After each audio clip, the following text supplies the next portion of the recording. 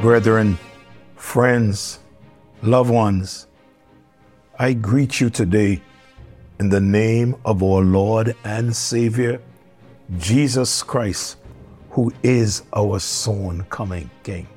As I think of it, every day we live to see the end of that day is a day closer for the return of Christ. And those of you who have placed your faith and trust in Him, be patient. His coming is very near. And for those of you who have not yet placed your faith and trust in Him, it is time for you to do that, because when He comes, He's going to take those of us who are ready to go with Him, and those who are not ready will be left behind. I trust that as you listen to these devotions, that something would be said that you will be able to use in your life so that you will become even a stronger, mature Christian, and even in your daily life that you will find something to help you as you go on. We are dealing with this matter of leadership. We are looking at strategy for success. In my last devotion, I shared with you the need for a leader to have a vision. I shared some stuff with you. I stopped and I told you that I'll come right back and pick up there. But before we go there, we are looking at the song entitled Living for Jesus. That writer, he wrote on commitment and consecration. And in the third stanza, he said, living for Jesus wherever I am, doing each duty in His holy name, willing to suffer affliction and loss, taking each trial as part of my cross. O Jesus, Lord and Savior, I give myself to Thee, for Thou, in Thine atonement, didst give Thyself for me. I own no other master, my heart shall be Thy throne. My life I give henceforth to live, O Christ, for Thee alone. The older I become, the more I realize that this is more important than anything else that we could ever do in our lives, and that is to live for Jesus. If you know Him, keep on living for Him, becoming more and more like the Lord Jesus Christ. Thank you for listening and joining with us and sharing in these devotions. I said to you last morning that we all need to have a vision, and I went back to the scriptures and I shared with you that if there is no vision, the people will perish. And to share that from Proverbs 29:18, I also told you, according to Exodus 32, if there's no vision, the people will ponder. I don't want to go back to that devotion because it'll take time. I shared with you, if there's no vision, the people will play. I shared, if there's no vision, the people won't progress. As leaders, there must be a vision. And then I close when I shared with you, if there's no vision, the pressure from the people will prevail. If there's no vision, the pressure from the people will prevail. Yes. In closing, last devotion, I told you that Moses had gone up into the mountain and left the people down in the valley. And they decided that Moses gone and he's not coming back.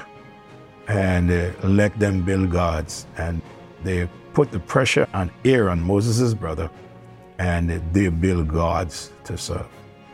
But with a clear design vision, you can always go back to it and see if what they are requesting will help to achieve it. Some leaders say their vision is to see people saved, but that should be in all of us. That is the requirement of all of us. But after salvation, then what? Some leaders desire to have a large congregation. But after they join the church, then what? When one gets a vision from the Lord, what do you do next? If one says, God has given me a vision, and that is, He has shown you something that needs to be done, something that can be done. He showed it to you, and it hasn't shown it to anyone else. what do you do? Habakkuk tells us what to do. And reading Habakkuk chapter 2, verse 1 to verse number 3, he says to us what to do. Let me read it for you. I will stand upon my watch and set me upon the tower, and will watch to see what he will say unto me, and what I shall answer when I am reproved. The Lord answered me and said, write the vision, and make it plain upon tables, that he may run that readeth it. For the vision is yet for an appointed time, but at the end it shall speak and not lie. Though it tarry, wait for it, because it will surely come. It will not tarry.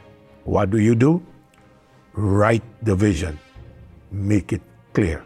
When God gives a vision, it is in the place of the one whom God gave the vision to record the vision. Here Habakkuk is told to take that vision and write it down. A vision for a work is so powerful that everything is driven by it. It must be properly designed. I like when I am counseling with those that are getting married. The bride would have it all in her mind, how her wedding will be. And man, they make sure they put everything in place. And sometimes I have to tell them, listen, if something doesn't go the way that you thought it should go, while it is happening, don't do anything, don't say anything, because only you know that the way it should go. Don't let everybody know that there was a mistake made. A vision for a work is so powerful that everything is driven by it.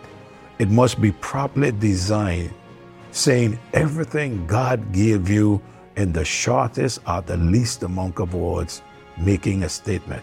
Now, permit me to give you an example.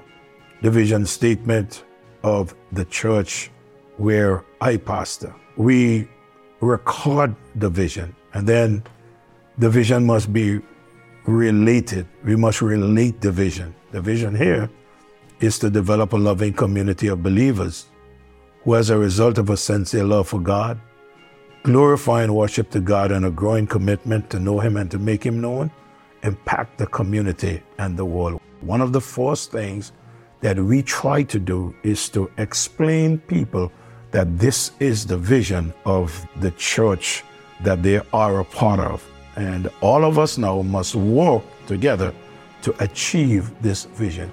When it is written down, you should then make it clear. To make it clear, you must explain it. I believe that if you have leaders working along with you, the first persons to explain it to would be to your leaders. Explain it to your leaders first.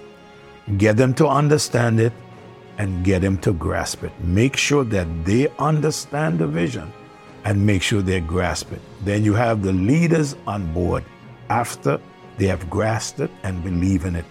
After the leaders grasp it, then you and your leaders make it clear to the church or the organization that you are working with until they grasp it. Now, all have an idea of where we are going and what we are trying to achieve. Now, what I love about a vision statement is that it becomes a planned process that structures the future of the organism or the organization. A vision is something that can be measured. When I say that, I mean you can use it to see if you're achieving your objectives. A vision must be Bible-based with God's purpose for His church as recorded in His Word. A pastor's vision must grow from a biblical passion. That vision must grow from a biblical passion.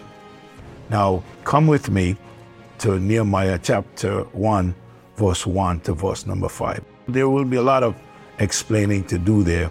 So let me just stop here and come back next morning and pick up in Nehemiah chapter 1, verse 1 to verse number 5. Lord, thank you so much again for this privilege. I've been able to share a little today. Lord, Let this get in the ears of that person or those persons who need this most. And God, I pray that as you give vision to your leaders, God, that they will follow your instruction. And Lord, that they'll be able to accomplish the vision for your honor and for your glory. We love you, praise you, and thank you. In Jesus' name I pray. Amen. May God bless you. Have a great day. I'll be back next day and build upon this. Don't forget, share with a friend.